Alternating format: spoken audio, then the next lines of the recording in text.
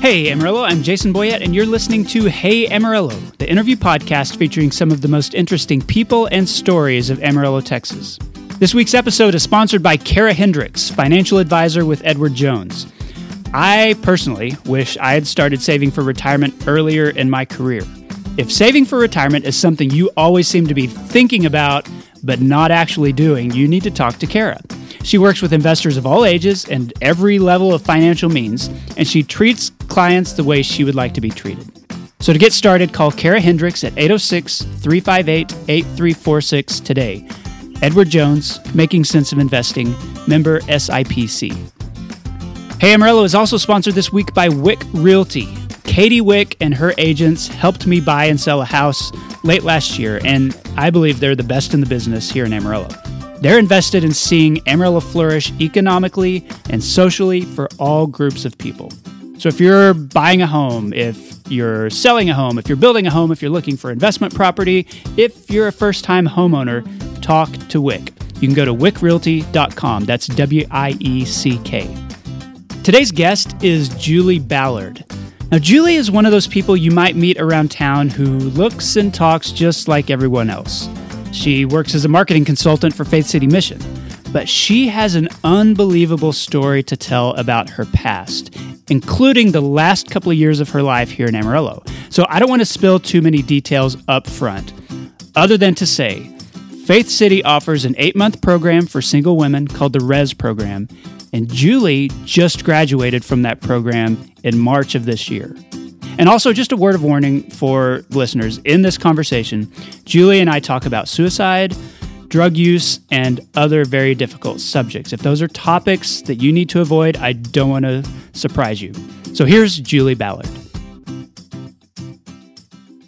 Julie Ballard, welcome to the Hey Amarillo podcast. Thanks for being here today. Thank you so much. I'm so honored to be here. I'm very privileged for this opportunity. Well, good. I'm glad. I'm glad to have you here, and I'm anxious to hear about what brought you to Amarillo and in your relation to the city. But before we talk about the details of who you are and what you do, I like to just establish people in this area. So, what's your relationship to Amarillo? How did you end up here in the first place? It's quite an adventurous story. I'll start kind of at the beginning, if you don't mind. I was born in Ruston, Louisiana. It's where which is not anywhere close to Amarillo. No, not even close. I was raised there my whole life and went to college there at Louisiana Tech. But when I was young, my dad went to prison for embezzlement. And it was really a tough time for us. We kind of lost everything that we knew. We were no longer keeping up with the Joneses. The Joneses had long dismissed themselves from our lives once that happened. And when he got home, things were a little odd and different. In my sophomore year of high school, he committed suicide. Wow. How old were you when the embezzlement and stuff was taking place? I was in the 5th grade when he went to prison. I was in the 7th grade when he came home. So you grew up just in the middle of all of that. Yes, trauma and just confusing. It was very confusing for me because everything that I thought I knew growing up was a lie. So I started listening to lies in my head. So nobody wakes up and says, hey, I'm going to be a full-blown addict today. Sure. I'm going to ruin every relationship that I have. I'm going to steal from my friends and family, and I'm going to hurt people in the process, and I'm going to lose everything that I own. Nobody has that plan for life.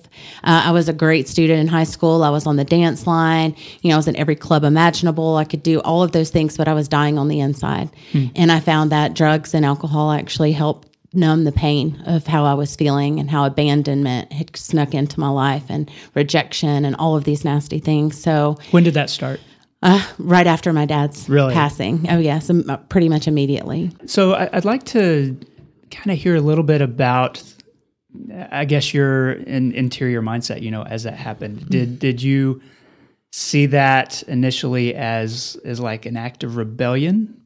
Because maybe you were angry about what had happened, or was it like a coping sort of thing to fall into that? I would say both. Okay. I was raised in church, so I was a good little churchgoer. I mean, I knew how to read the Bible. I didn't understand what it said, but I knew that it was good for me. But I turned my back on all of those things almost immediately, and I do think it was a little bit of both, having to cope with what was happening, and then also the rebellion too, just because of the anger, because I was very upset and very angry and just confused. I was not sure why that happened or why did that happen to me. Were you aware as you were doing it that you were heading down a path that could be dangerous or could be harmful, or did it Was it just kind of trying to numb the pain that you were in? Well, the first time I drank myself into a blackout, and I probably should have known then that this was going to be a bad idea for me. But I didn't look at it as harmful, I guess, because all of my friends were doing it. It wasn't until I went to college and on university on a full academic scholarship, graduated from college with a marketing degree, and then I moved to Shreveport, Louisiana. I was a small town girl moving to a big city, and everything changed for me. All of my friends stopped their partying, and I was in the clubs every night until 5 or 6 o'clock in the morning. I would go home, take a shower, go to work, rinse, repeat, and start all over. And so it was a daily thing for me. And so it became very toxic in my life. And so you were a functioning addict. I mean, it wasn't really impacting like your career at school or any of that stuff? At first, no. Okay. I still graduated from college, probably not the way that I should have. I graduated, but not with the same grades that I graduated high school from. So things started to go downhill. I met my first husband in a bar. We hit it off really well and moved in together. We ended up pregnant with my first son, Caleb.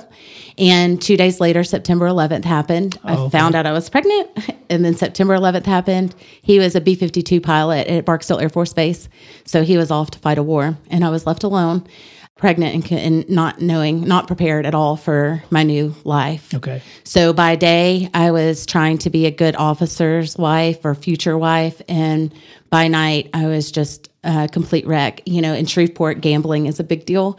So I was gambling in the casinos. I was using drugs, drinking. I did stop using drugs with my first son, but I still drank some. But gambling had become my new addiction. I just traded one thing for the other. Do you think you have an addictive personality? Like, I know for a lot of people, addiction comes more naturally than for others, or maybe more quickly. I mean, do you see that in yourself that you're especially prone to that?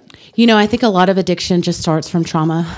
I really believe that. I believe that everybody who is an addict has had some sort of massive trauma or brutalization in their childhood or in their life in general. And so they just use that. Once they found that could help numb the pain of what they were going through, then it just became a part of who they were. And then it's just a cycle of despair. Because when you stop, then you realize all the things that you've lost, and then the guilt and shame come, more numbing, and back down the rabbit hole you go. So how long, did you find yourself in that rabbit hole and that spiral, I guess? I guess from the first time I drank to most recently, a good 25 years. Wow. So I lost my first marriage. We ended up with a second son, Jacob. My kids are in their late teenage years now. It's been almost 8 years since I've been able to see or talk to them.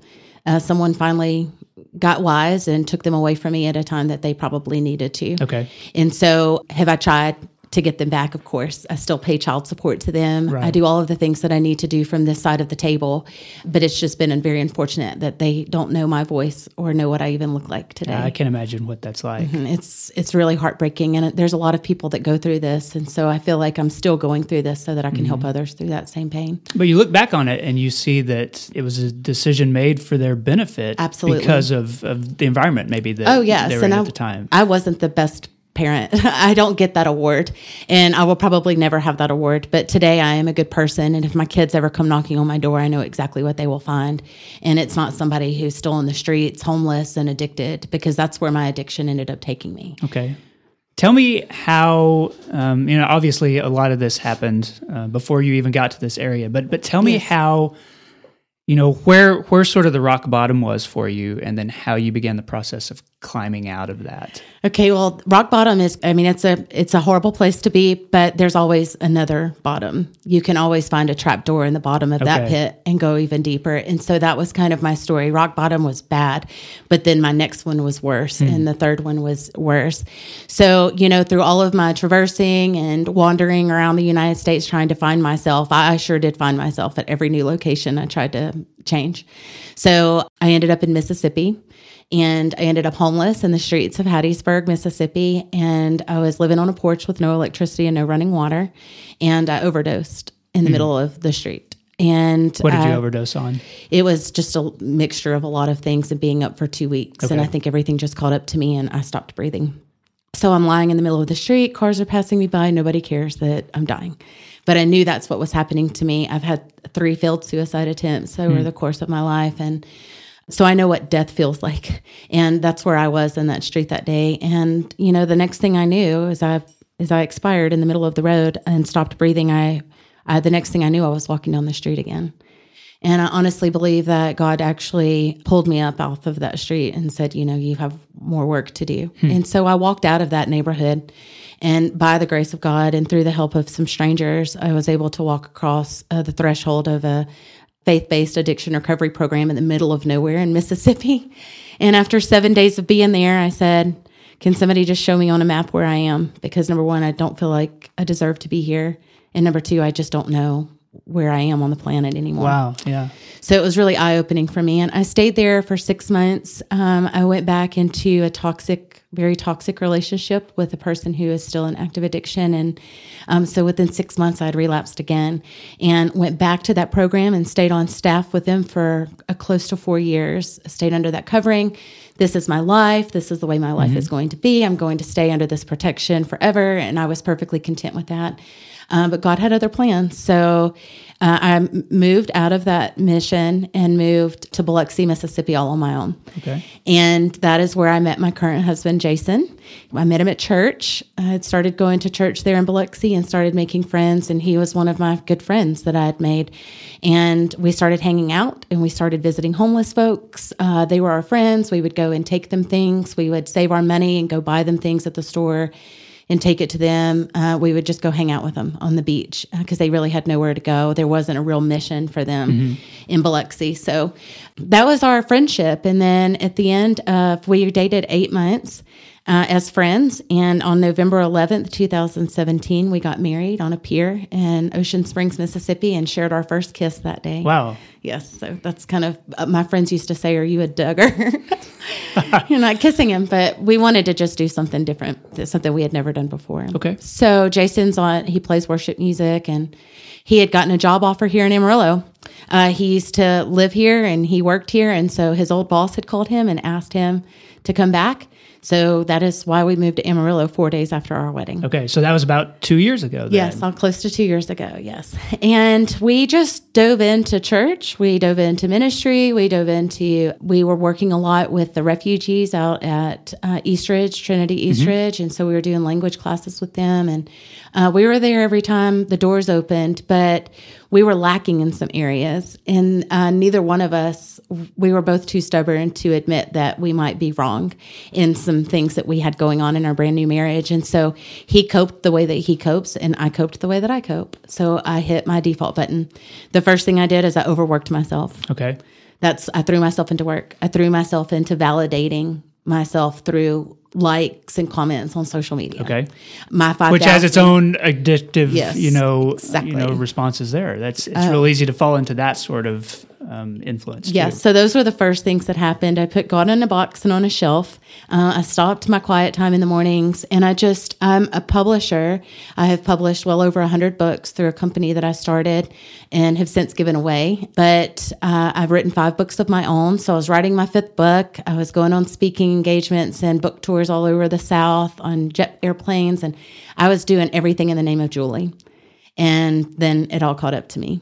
I was not being filled up with anything. And so I was completely empty. And so I did exactly what I've always done. And I relapsed in July of 2018, only 8 months into my brand new marriage.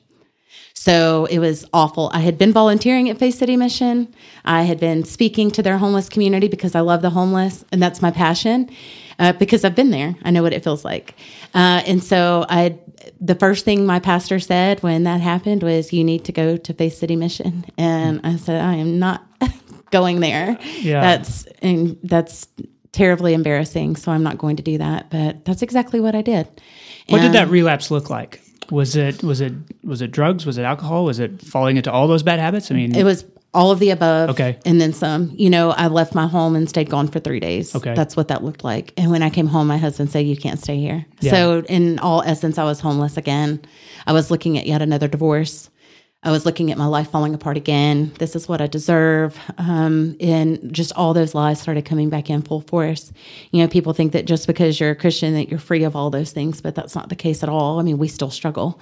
And a lot of people just do it in silence, and they hide in plain sight. And that's what I was doing. until it caught up to me, like I said. So 8 months into our marriage, I walked across the threshold of Faith City Mission as a student in their discipleship program. And there, I was able to get into, they had very few beds available, but one they did was for the 8-month Women with Children program, which I thought was kind of funny. I don't have my kids, but they opened that door for me. And so I jumped right into it. And everything at Faith City was so different than anything I've ever learned about life, love. Even the previous, rehab facilities that you've been in. Oh, absolutely. This one went so much deeper. They put me into counseling right away, and I hadn't gotten counseling since my dad's suicide. I thought counselors were just full of it, so I wasn't going to do that anymore. But they put me right into counseling, and they started giving me a whole different set of tools in a toolbox that I'd never even seen before. And they took me on a deeper journey with my past and my pain so that I could bring it up to the forefront and actually deal with it in a very productive way.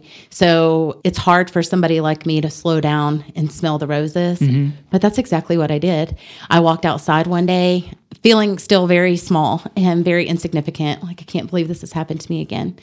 And I walked outside and I heard this noise. Like, what is that noise? And I stood there for the longest time, and then I looked up and realized it was the birds. Like, I was hearing the birds really for the first time in a very long time. I was slowing down enough to do that. So I'd like to talk a little bit, because I've talked to a couple of people who have dealt with addiction on this show.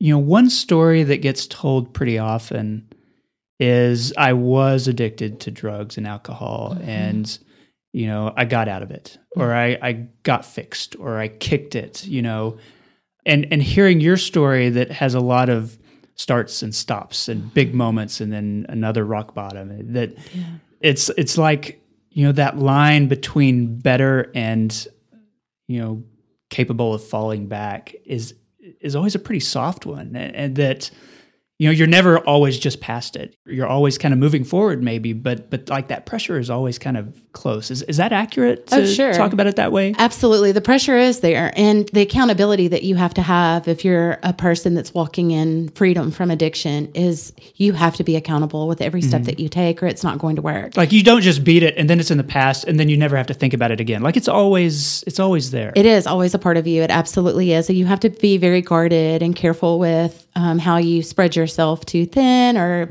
understand what your trigger points are, or the things that could come against you that might trip you up. And so to surround yourself with people who are for you and have your back, and will be willing to call out things that they see before it happens, because it all happens in the mind first. Right. You don't just all of a sudden just go do it. It starts in the mind. And so if you have people that surround you who can recognize that and call it out of you, and you not take offense to it, which is the key, because if you take offense to it, you're going to go to it. So, but yeah, that's what I have today. When I graduated the program in March, I got hired at Faith City. I'm not on staff, but I am the capital campaign marketing consultant. And so I am surrounded by people who are willing to do that for me on a daily basis. And it's still, so when you're telling the story of Faith City, in a lot of ways, it's your story. It is my story. It absolutely is. There's 6 stages and we have 6 different people groups that we help at Faith City, but the 6 stages are our continuum of cultural transformation. And so what it is that we go all the way from crisis to stability, and then so on and so forth until a person reaches altruism, which is basically, I don't care about myself anymore. I care about the well-being of others, because addiction is a very selfish disease, if you want to call it a disease. But all you do is think about yourself, what you can do. And even when you get clean, sometimes that's still the case. It's very self-centered behavior. And so the one thing about altruism is giving back. And so that's what I'm doing today. I've gone from crisis, it was a very crisis situation for me. I was homeless and about to get a divorce. Right. What now? And I've lost my job. I've lost everything again. And then now here I am today, giving back what was so freely given to me to the group that I love to give it back to. I want to love people up out of darkness and into the marvelous light. And the only way to do that is to say, hey, you know what? I've been there and I know what that feels like. And I can tell you that, it's temporary if you allow it to be. Tell me about, this may be an odd question, but tell me about how you look back at the mistakes that you've made. Whether recent ones in Amarillo or whether, further back into your past, and like give yourself grace or forgive yourself for those mistakes? Because, you've cycled through getting better and then falling back and, have gone through so much trauma, and yet you still seem to be able to talk about it like very clearly, very matter-of-factly. Yeah. And can talk about those mistakes, and you're moving forward and you're still doing stuff. So like what's that self-forgiveness process so that you're not just always consumed by, well, I could have done this better, or now my life is a culmination of all these mistakes that I've made. How do you do that? There's a lot of different ways. I like to say, Jason, that we're all just one step away from a really bad decision. Everybody, whether you're addicted or not, we are all one step away from horrible things if we so choose. So that's one way. I'm like, okay, well, I'm just like everybody else. Like we're all, we all have to make decisions every day. The thing is that we wake up every morning and we say, okay, how am I going to fix my hair? Am I going to wear makeup or not? Socks or heels or flip-flops? Or am I going to, eat oatmeal or cereal? We make easy decisions every day that require no thought. So why does this one have to be such a big deal? Right. Why does this decision have to be so big? It can be just as simple as the other ones. You just make a decision where it's a choice. You have to wake up every day and make a different choice. The one thing that has been different for me this time around is I'm surrounded by people who truly love me. Okay. They don't just say they love me. They really love me and have my best interest at heart. And that is different. That's different from any other ministry I've been in, any other people group I've been around. Love covers a multitude. And so when you're surrounded by people who love you unconditionally, it really changes everything, because you know that even if you make a mistake, it's okay. You don't have to hold yourself hostage to those mistakes anymore. And I'm a perfectionist, so, which is kind of funny with all the mistakes that I've made in life. Right. But what happens is when you make mistakes, you just pour on guilt and shame. You just pour it on, and you wear it like an old victim suit. And for me, I just had to make a decision. That victim suit doesn't fit me anymore. I'm not even going to hang it in my closet for a rainy day. Like I'm going to burn the thing. Yeah. And so it's just a conscious decision, but also be surrounding myself with people who truly care about me, because then that makes me feel uplifted, even if I'm having a bad day. Okay, so you've talked about the people that surround you and the community. So I'd like to go two directions from here.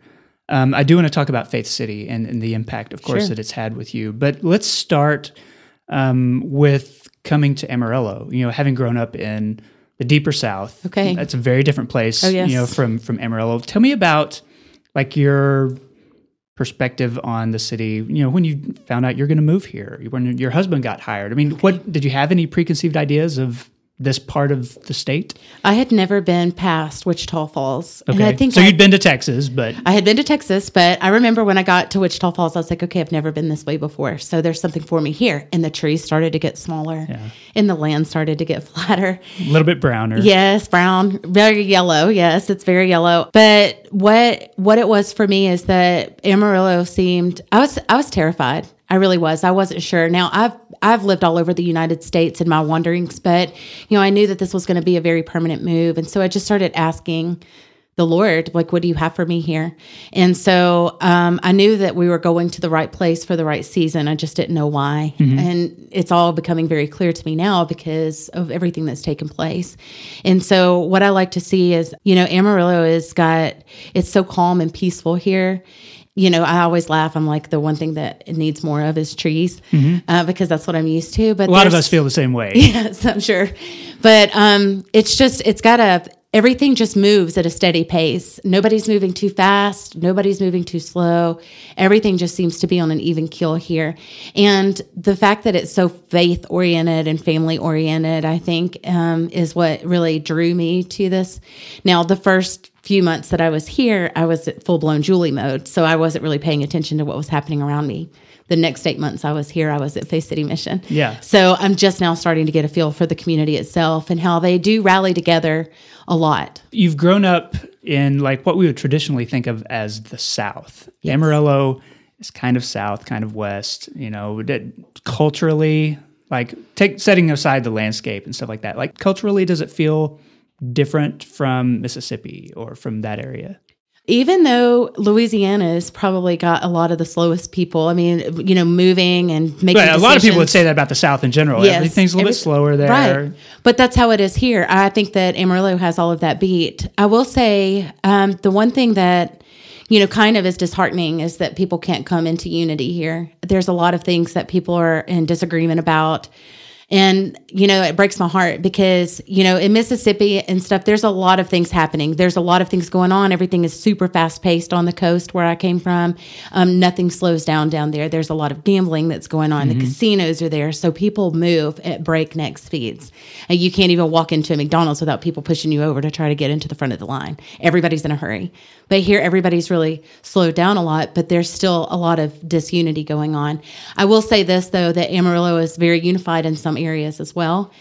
Mississippi, nobody really talks about anything. Everybody just does their own thing. Everybody's incredibly just going in their own direction. Okay. So here, people are unified or they're disunified. It's one or the other, but groups do come together here. Okay, so where you do find that unity, there's a community aspect exactly, to it right. that maybe was lacking. Absolutely. So that's what's very different. It's almost like a small town in a big city. Okay.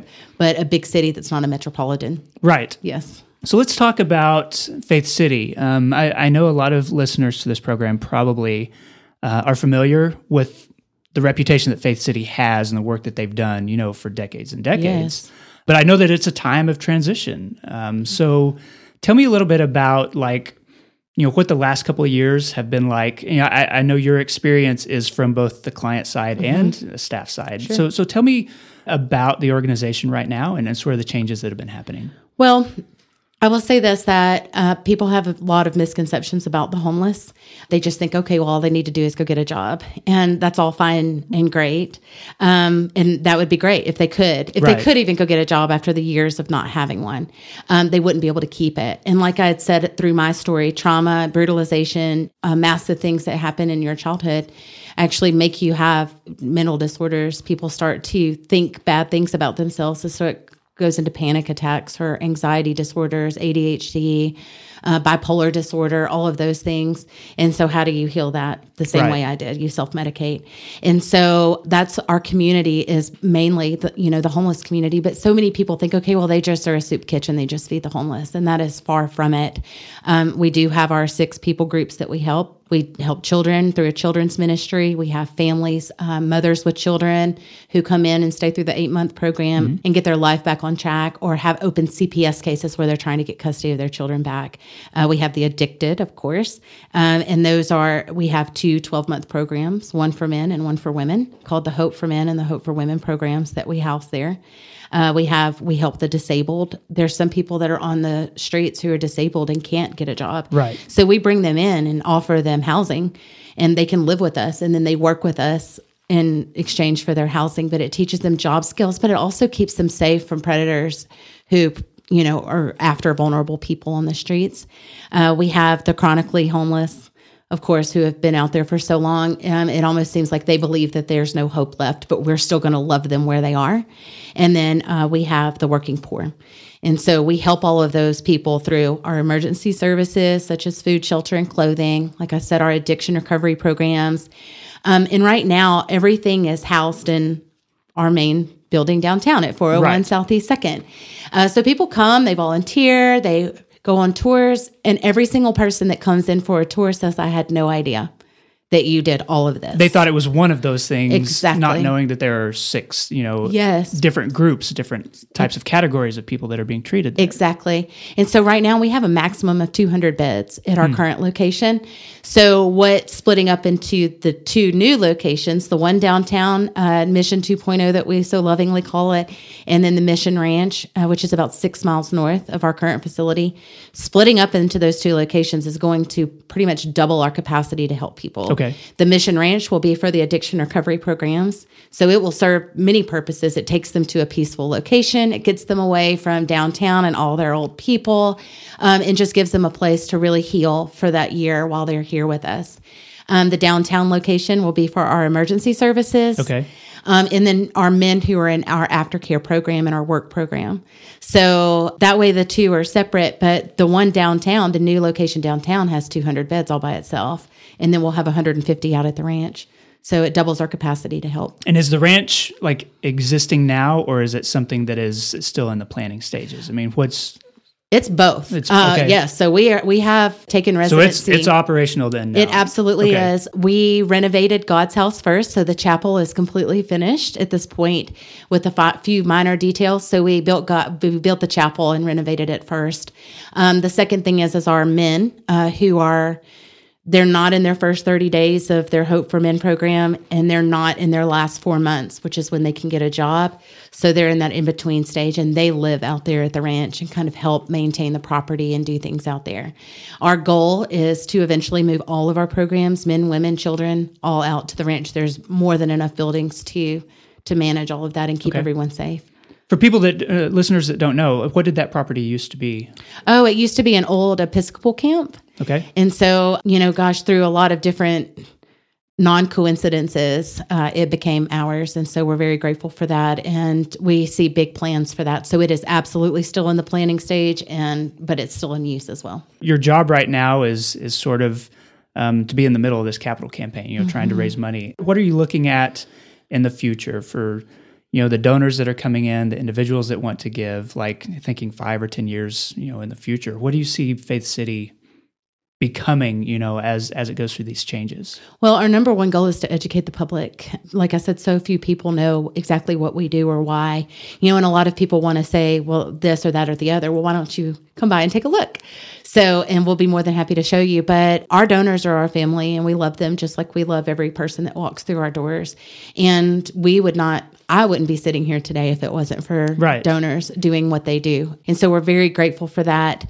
What is happening is obviously we have our millennials in the world, and so they're gonna be in their 40s and 50s one day. And so educating them at this time, they're paying off school debt, they're doing, they're building their houses, having their kids, all of those things right now. But one day they're going to be donors, and so we want to form relationships with people at all walks of life.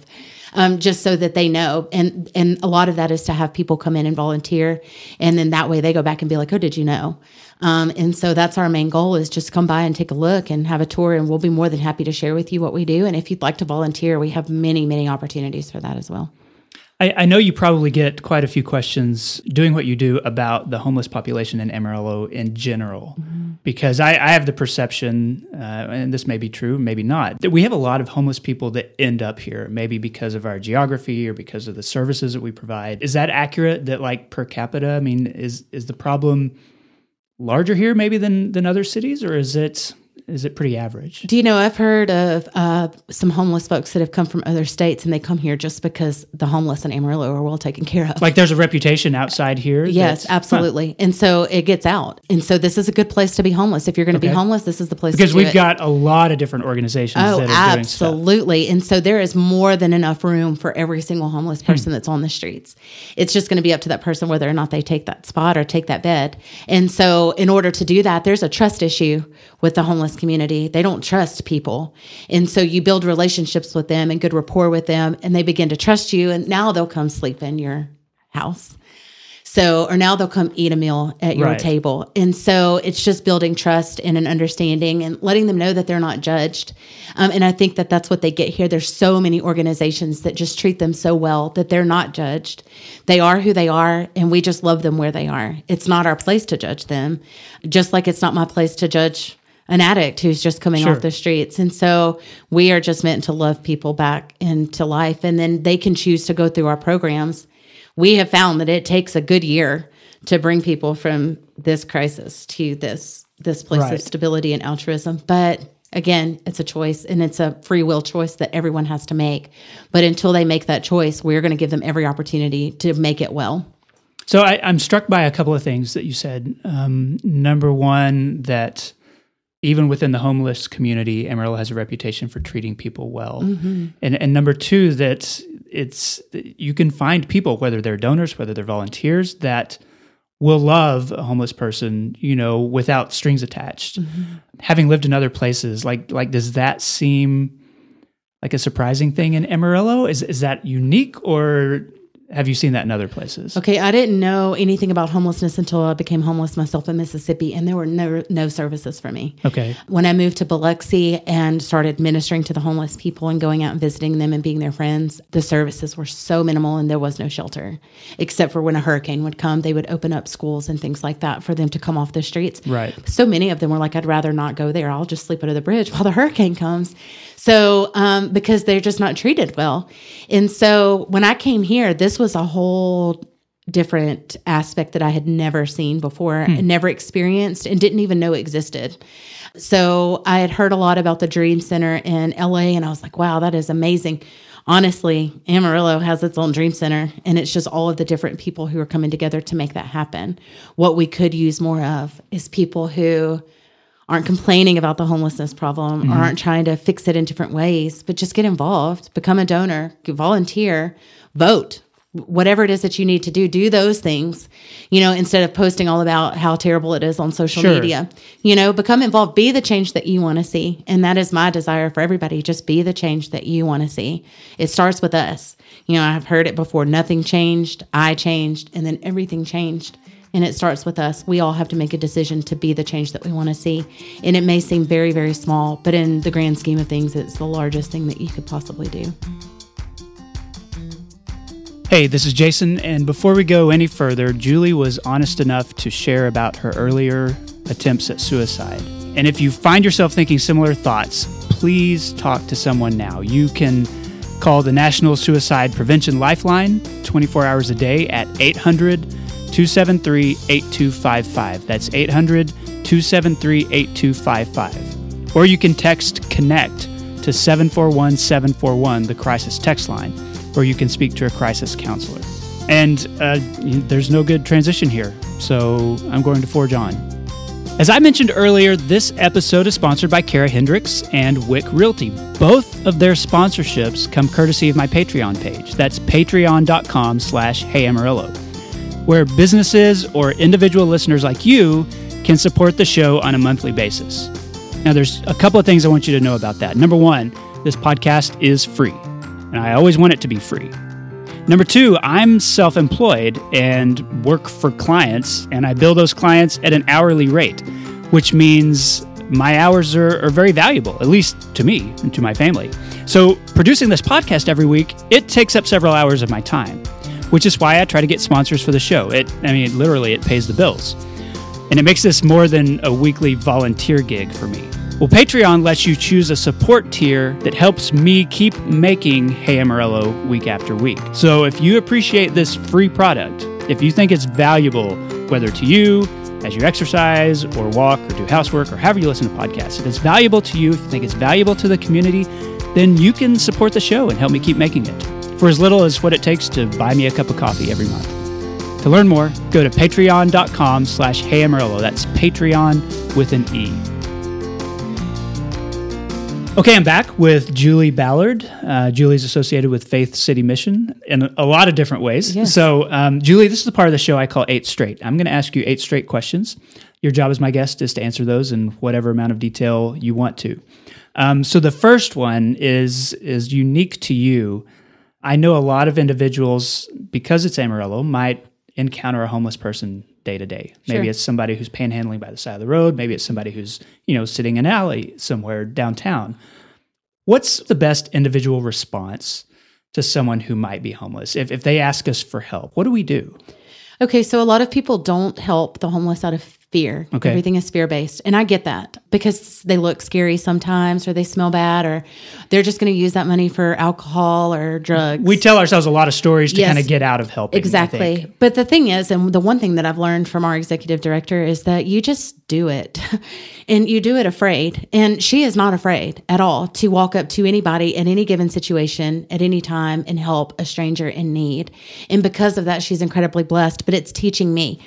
Since I've lived on the streets, I know how crazy people can be. Mm-hmm. And so I do sometimes, even now, approach those situations with fear, but I'm learning not to do that because they're just broken people just like I was.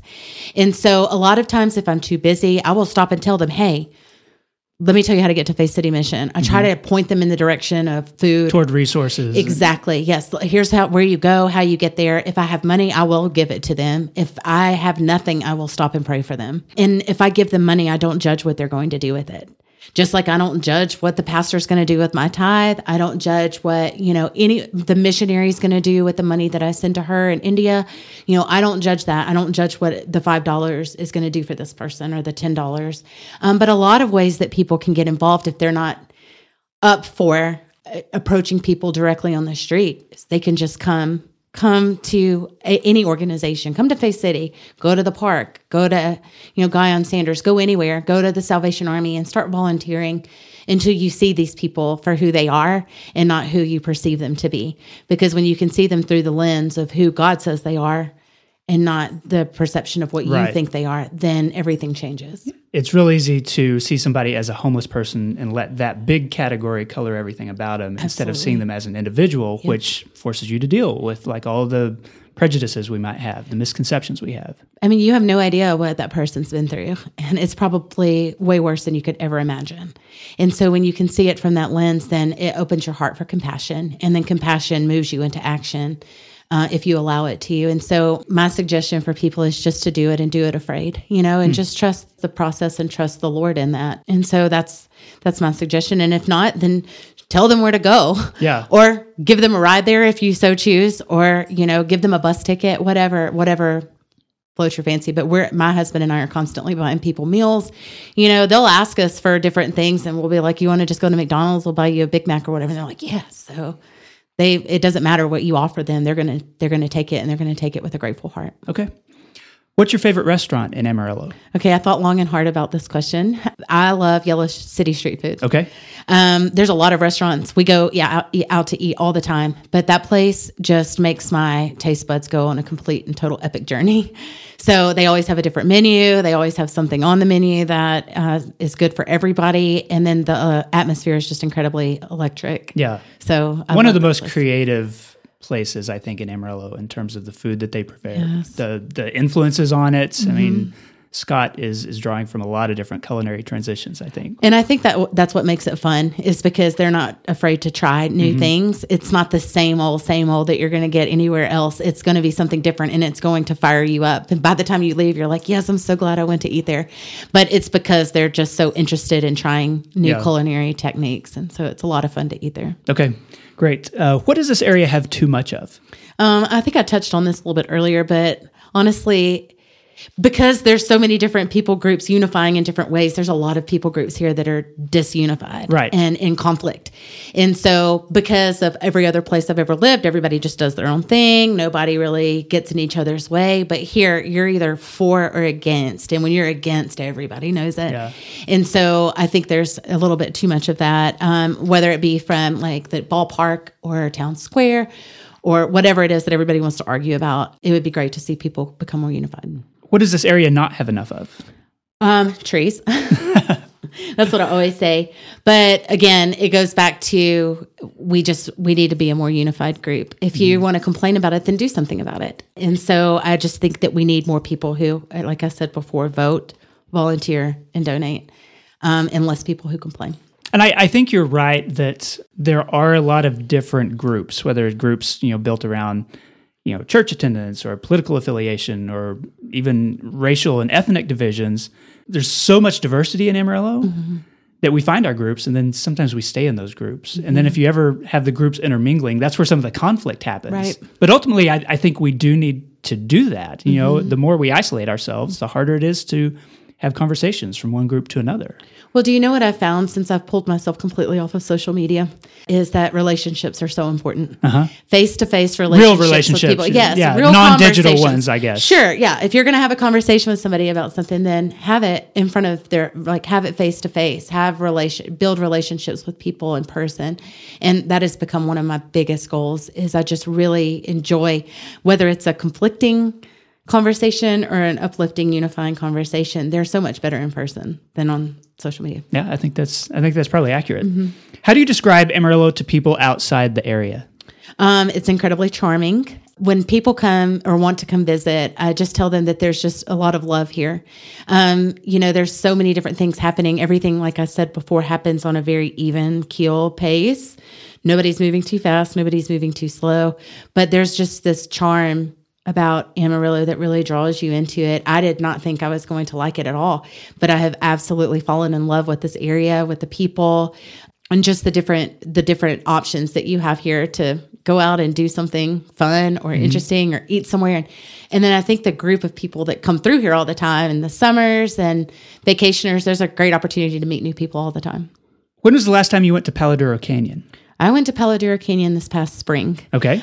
We went one summer, and that was the last time we'll go during the summer. Yeah, it can be pretty warm there. Oh, yes. That was not a good idea. We like to hike around out there. We like to see new things. I've been to a couple of weddings on the canyon floor. We plan to go again this fall now that we have a puppy. So we'll take her out there. And we've made it halfway to the lighthouse, actually, but then we weren't prepared. So we had to turn around. You want to have the right amount of water before you start that one. So we'll definitely do that again. We love Palo Duro Canyon, and anytime any friends come in from out of town, that's the first place I take them. Did you know about it before you moved here, or did you discover it once you got here? I did not, but my husband had lived here before. Right. So he told me about it. I wasn't expecting what I found, and it's just sheer beauty everywhere you look. And so we take our friends there, and then we take them to the Big Texan and then to Cadillac Ranch, of course. But Palo Duro Canyon is the first place I take everybody. You have to see this. Great. What's the most underrated aspect of life in Amarillo? I guess it's the slow pace. All right. Louisiana was slow. Mississippi, not so slow, especially on the coast. But I think it's just a slow pace. Everybody just kind of moving at this different rate than I'm used to. And for some people, that may be like a drawback. They may see that as something they want to leave behind or get rid of. But you see that as definitely a benefit. Oh, absolutely. It's a benefit because it gives people a chance to think. I mean, when you're moving so fast, you don't have a chance to think. Go to Dallas and it's a blur, or Houston or any other metropolitan city in Texas. So even though Amarillo is big and we've got this great big community, it's the slow pace, I think, that is kind of underrated. Okay. Now, one thing that we didn't end up talking about in the earlier conversation is that while you still work here in Amarillo, you and your husband moved to the city of Panhandle. Yes. The town of Panhandle, maybe, a few months ago. And so the last few months you've been living there and working here. Yes. So just having that perspective, apart from the population differences, what's the biggest difference between Amarillo and Panhandle? Look, I've lived in D.C., I've lived in North Dakota, I've lived in metropolitan areas in Mississippi and Louisiana. You couldn't have paid me $1 million to say that I would live in Panhandle, Texas. But we bought a house there because we had a friend that lived there, and we saw kids playing in the street, which was very odd. You don't see that very often. And since we've moved there, I honestly believe Panhandle is the Mayberry of the Texas Panhandle. Okay. If you lose your dog, someone will put it in their backyard until you can get home, even if it's a stranger. If you need to sell something or give it away, just put it in the alley, tell a few folks, and somebody will find that trash and make it something useful for themselves. If you get sick or lose a loved one, you will be fed graciously for weeks on end. Everybody is unified there. There is a very little crime, and everybody just loves each other. Neighbors are best friends. Everybody lends a helping hand. If you need something for your house or something falls apart, you can bet your bottom dollar that somebody's going to be there to help you. And so the one thing that I love, Amarillo is great, but Panhandle is it is such a peaceful community. And when you see kids riding bikes and playing in the street and playing kickball, those are the things I grew up doing. Yeah. And that's kind of since gone away because now kids have phones and they have the computer and they have the internet in their games. But these kids in Panhandle just really love to be outside. The snow cone stand is the hottest commodity in town, and that's where you will find everybody on every afternoon. So all the charm of Amarillo, but maybe even amplified a little bit. It's Mayberry. Smaller it's community. Wonderful, yes. Okay, so that concludes the 8 straight questions. Julie, I like to end by asking my guests to endorse something. So what is one experience or something that you would want listeners to know about here in this area? Well, of course, I'm going to talk about Faith City Mission because what we're doing is so important. And I just want people to be educated on what it is that we do. The book of Acts says that people broke bread graciously in their homes together, and then they shared love. And that's exactly what we're doing. The people who started Faith City Mission did so with a burning desire in their heart and a dream on their mind. And all they did was say, here, come into our home and eat. If you need a meal, come eat with us. And that's how it started. And we still do that today. I think Dick and Bea Hogan would be very proud of us of what we've accomplished with their dream and their vision, and how we've moved it forward into this new, all of these things. I don't think they envisioned the amount of addicts we would have in our world at this time. I don't think they envisioned the things and the problems that we would be facing 70 years later. But here we are today, and we're moving with those. And our goal is to love people back to life. Whether they want to be or not, we're going to.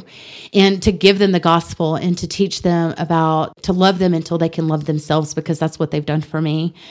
I am 100% a life that was changed because of the hard work of people and their commitment. There's so many different organizations in town, and they're all understaffed and overworked. Right. And so we do need people to help. We need people to get that fire burning inside of them that, hey, it's not all about me. We have a whole group of people out here who need us, and they're not just people on the street who we can pretend that aren't there. They're there. They're there, and they want your love and attention and your help. And so that's what I would like to say to that. Julie Ballard, thank you so much for being on the podcast. I appreciate it. Thank you so much for having me. I've loved it. Thank you. And that concludes the show. I want to say thanks first to Wick Realty and Kara Hendricks of Edward Jones for sponsoring the show, and especially to Julie Ballard for the interview. You can learn more about Faith City Mission at faithcity.org. And thanks to Angelina Marie for editing this episode. She's also an amazing photographer, so if you're in the market for really great photos, head over to Short Eared Dog, those 3 words, shorteareddog.com. And finally, thanks to my executive producers, Corey Burns, Jennifer Callahan, Katie Linger, Criselda, Jason Burr, Daniel Davis, Josh Wood, Neil Nossaman, Patrick Burns, Ryan Pennington, Wes Reeves, and Wilson Lemieux. All of those people support the show through patreon.com/HeyAmarillo.